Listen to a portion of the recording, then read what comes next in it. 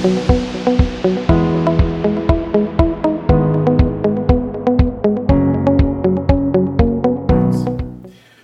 to another episode of Teaching and Learning Champions. I'm Matt Evans, Director of Instructional Technology and Digital Resources in the Teaching and Learning Excellence Division at ACC.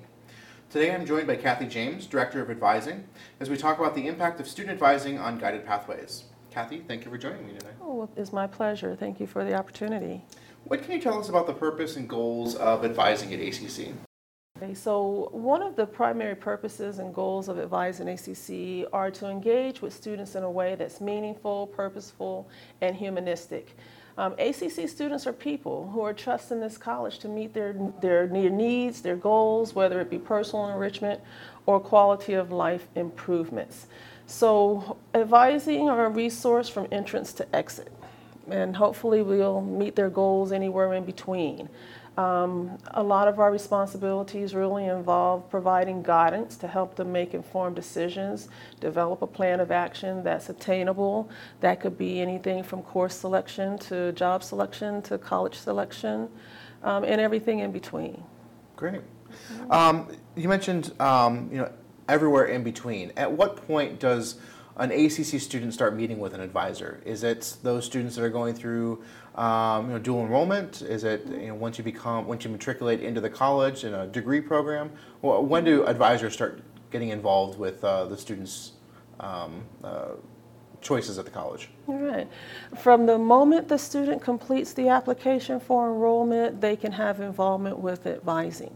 In the onboarding process, there are enrollment advisors that are help guiding them towards making some informed decisions about the programs or majors that they're going to pursue. And then from that point, once they are ready to register for classes, they can meet with an advisor to again confirm that they've chosen the area that they think is going to help them meet their goals most.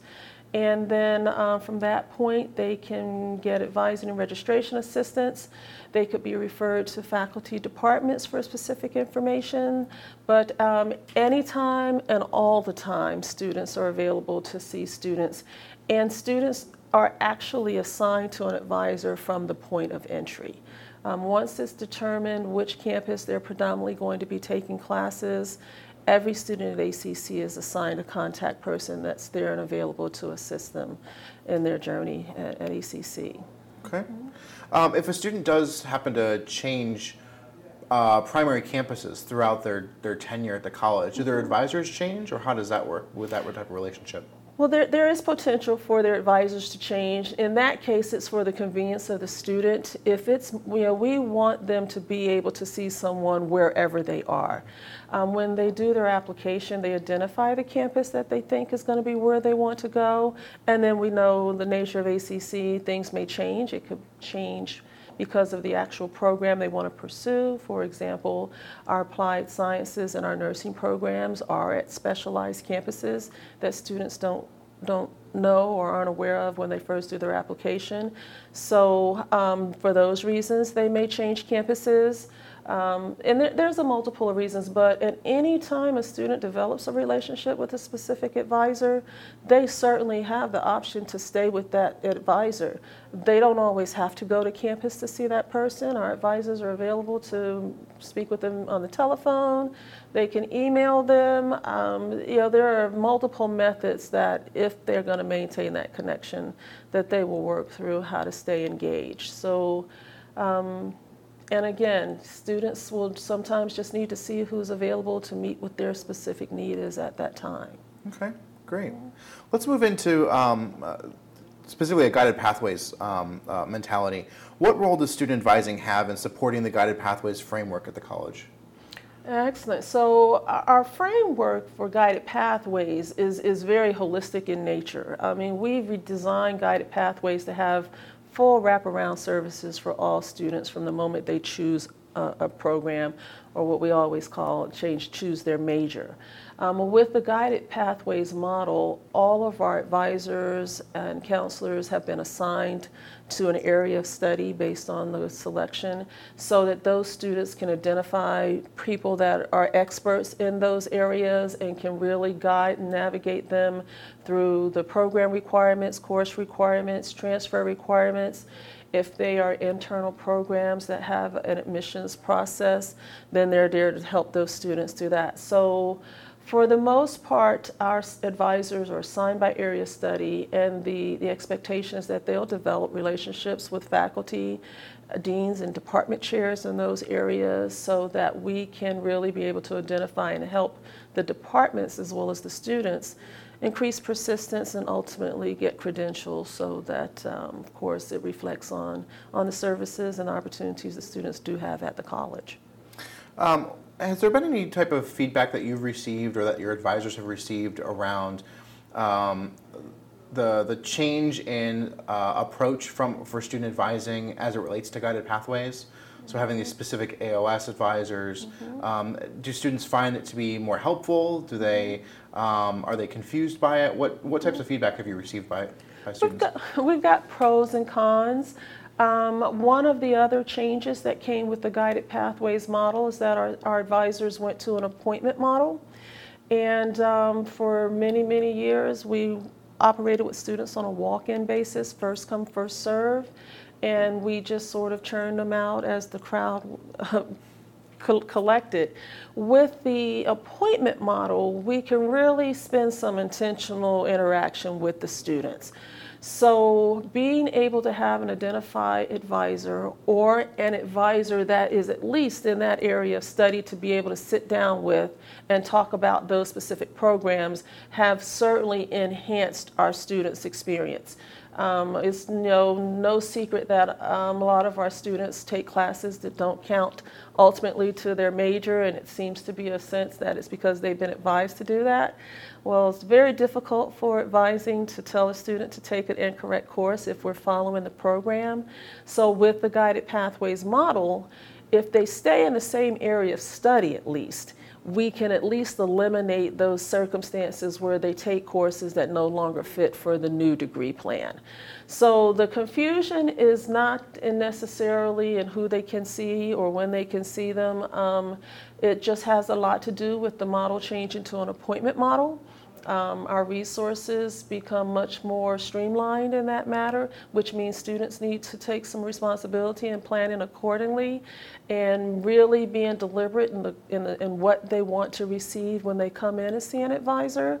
So, and it's, now that we are 2 or 3 years into that process, I think students have gotten accustomed to it's not a cafeteria. We got to spend some time and be deliberate about the engagement that you want. And then advisors in turn need to be fully prepared for that student when they come into the office and be able to meet their needs and in a timely manner, because most of the appointments are anywhere from 20 to 30 minutes and can be scheduled longer, but if planned for in advance. So it's been a culture change for us, but I think it's been a positive culture change. And it has absolutely made us much more efficient and effective now in the information that we're and being able to provide to students, really being able to spend the time to dialogue with them about what it is they're really there for, to assess any obstacles or barriers that they may be encountering, be able to refer them to some services that can assist in trying to address whatever concerns the students might have. So the entire focus with Guided Pathways have been to really try to address the needs of the student and understand where they are and what their circumstances are in an effort to really give them the best opportunity we can for them to achieve their goals. And the goals vary for the students. Some are here for just personal enrichment, some are here to get degrees, but determine along the way that they can actually get certificates that are stackable towards the degree. Some of them are here to take some classes to transfer, and we want to make sure they know the requirements of the transfer institutions they're going to. And then sometimes they're just confused. They think they want to major in something and they have no idea what the career opportunities are going to be, and that's where faculty comes into play for us. We are, we know through Guided Pathways, we've developed mentors, faculty mentors. We have greater relationships with the faculty and the departments to be able to send the students and say, you can talk to our career experts, but it's good for you to talk to a faculty person that's in your related field, because they can give you a much more broader understanding of the opportunities you'll have once you complete the degrees. That's a great segue into the next question. What tools are available for faculty to help support advising as it relates to Guided Pathways? Well, the first tool that we need to make sure faculty have is who the advisors are, especially the ones that are assigned to their areas of study. And so in Guided Pathways, we redesign a lot of our websites. The advising website right now only does list predominantly the advisors and counselors that are assigned to the specific areas, so that faculty do have a quick, easy access to who a person is on a campus that they can refer a student to. Additionally, we have enhanced our technology so that students have a student-facing technology to assist them and be able to access resources that can keep them on track. Faculty, where we've been working on a joint technology that the faculty advisors, that anyone at the college can see and understand what outreach has been to students. You can look at it immediately and see what their student status is, their GPA, their major, their progress. So, and in the past 3 years or so, there have been many more opportunities for the faculty and advisors to meet and collaborate on concerns and issues. We've had a lot of dialogue about whether advisors are appropriately advising students, what resources or contact people are on the faculty side of things to assure that advisors have the most up-to-date and accurate information so that we don't misadvise students. And we get changes quite frequently. The programs change, prerequisite change, course requirements change. So it's a lot for advisors to keep up with, because it's not just one major, it's all the majors. And as you know, all the area studies have multiple programs within them. But we highly rely on the program maps that have been designed by the departments that identify the courses and the sequence of courses that are recommended for the students to take. And we all work together to try to follow that as closely, as rationally and pragmatically as possible, given the nature of our students. And of course, we know a lot of our students are part-time students. Mm-hmm. And trying to navigate that completion to credential is a little bit more challenging for them, as well as for our full-time students who have the same issues as part-time students, working constantly, trying to juggle 12 credit hours, 4 classes, and getting them the resources they need for time management to be able to successfully achieve that goal. So faculty has become very integral with our processes, and our dream and goal coming in the future is that we have what we refer to as early alert systems, that the faculty can do an automatic notification to an advisor if a student's not attending class, not performing successfully in class, or if in general they're raising some concern and the faculty wants someone to reach out for them. So we've got some systems in place that can happen. It's our Inspire for Advisors system that does pull some information from Blackboard if it's there. So I think that's our next step in Guided Pathways, and our collaboration with faculty is to try to identify early on students that are experiencing some academic challenges, and that we can work together to try and address what those are in an effort to, of course, our goal as a college is retention and completion. Sure. Mm-hmm. Okay. You had mentioned a couple sort of in passing, but are there any projects or initiatives within advising that would be beneficial for faculty and staff to know as it relates to Guided Pathways, either things that are currently happening that are coming up, or things that you're planning on for the near future? Mm-hmm. Well, one thing is good to know, Joe. For a long time, advising had the reputation of being very transactional. Students come in, this is what I want, okay, here's what you need, and go on about your business. So it's good, college-wide, we've sort of taken on a much more holistic approach to working with students, and that we have some much deeper conversations with them about what it is that they really want to accomplish. We are very much trying to connect them to either internships or job opportunities for the majors that they intended, because if students can clearly identify and experience the potential of what the majors and programs can provide, then we know, it has been documented, that they are going to persist because they know what the end goal is going to be. So, we are just working to perfect our knowledge of the programs, making sure that we stay abreast. We train all of the advisors in the coaching methodology, which is just a general engagement methodology on how to be much more inquisitive when you're meeting with your students to try to identify any obstacles. We are constantly trying to upgrade our technology to be able to not spend time writing and typing, but that it can give us the information we need so we can spend more attention to the student. But all in all, our next highest and greatest endeavor is our online advising.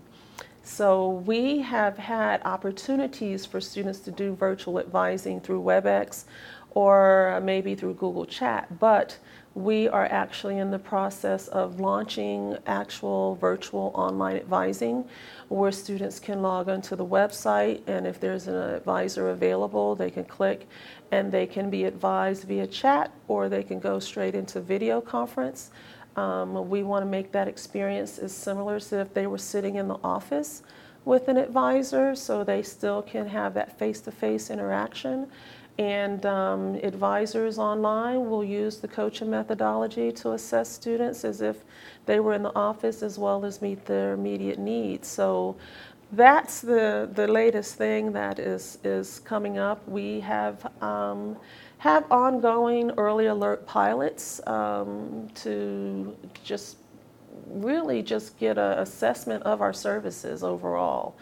We've piloted some services with our distance education advisors to really try to address that is the largest population of students we have, students taking classes online, and some that are completely online learners. And how do we provide those wraparound services for them that students on campuses can receive?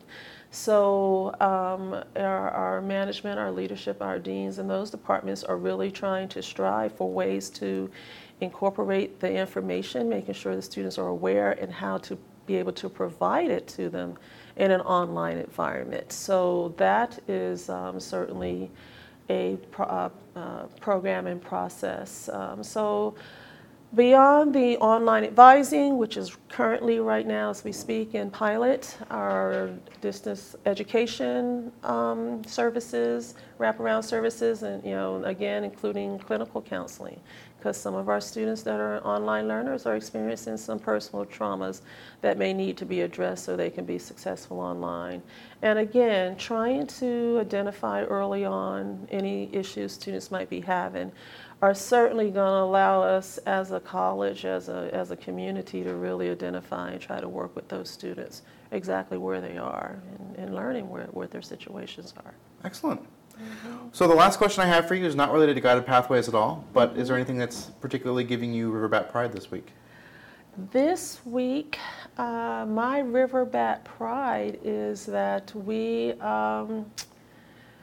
have made it through our peak registration period. We have survived yet another systematic change in the pay-as-you-go process for students. I think that it has gone as smoothly as any systematic change we've had, and students have adapted and adjusted to it.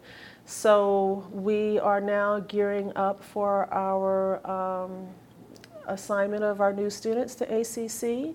They will join other students on our advisors' case management load, so we will immediately begin outreach to them and seeing where they are, how their experience at ACC is going thus far. We will send them emails periodically throughout the semester, letting them know things that are going on, touching base with them.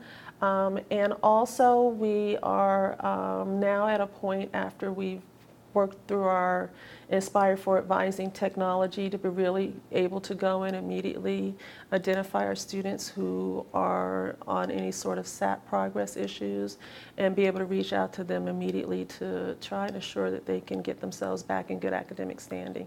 So we've got a lot constantly going on, but we think we have all the systems in place right now to be able to efficiently and effectively address them, and we certainly have our processes in place from the start of the semester to be able to introduce ourselves to our students and start trying to outreach to them so that we can see them through to the end of the semester.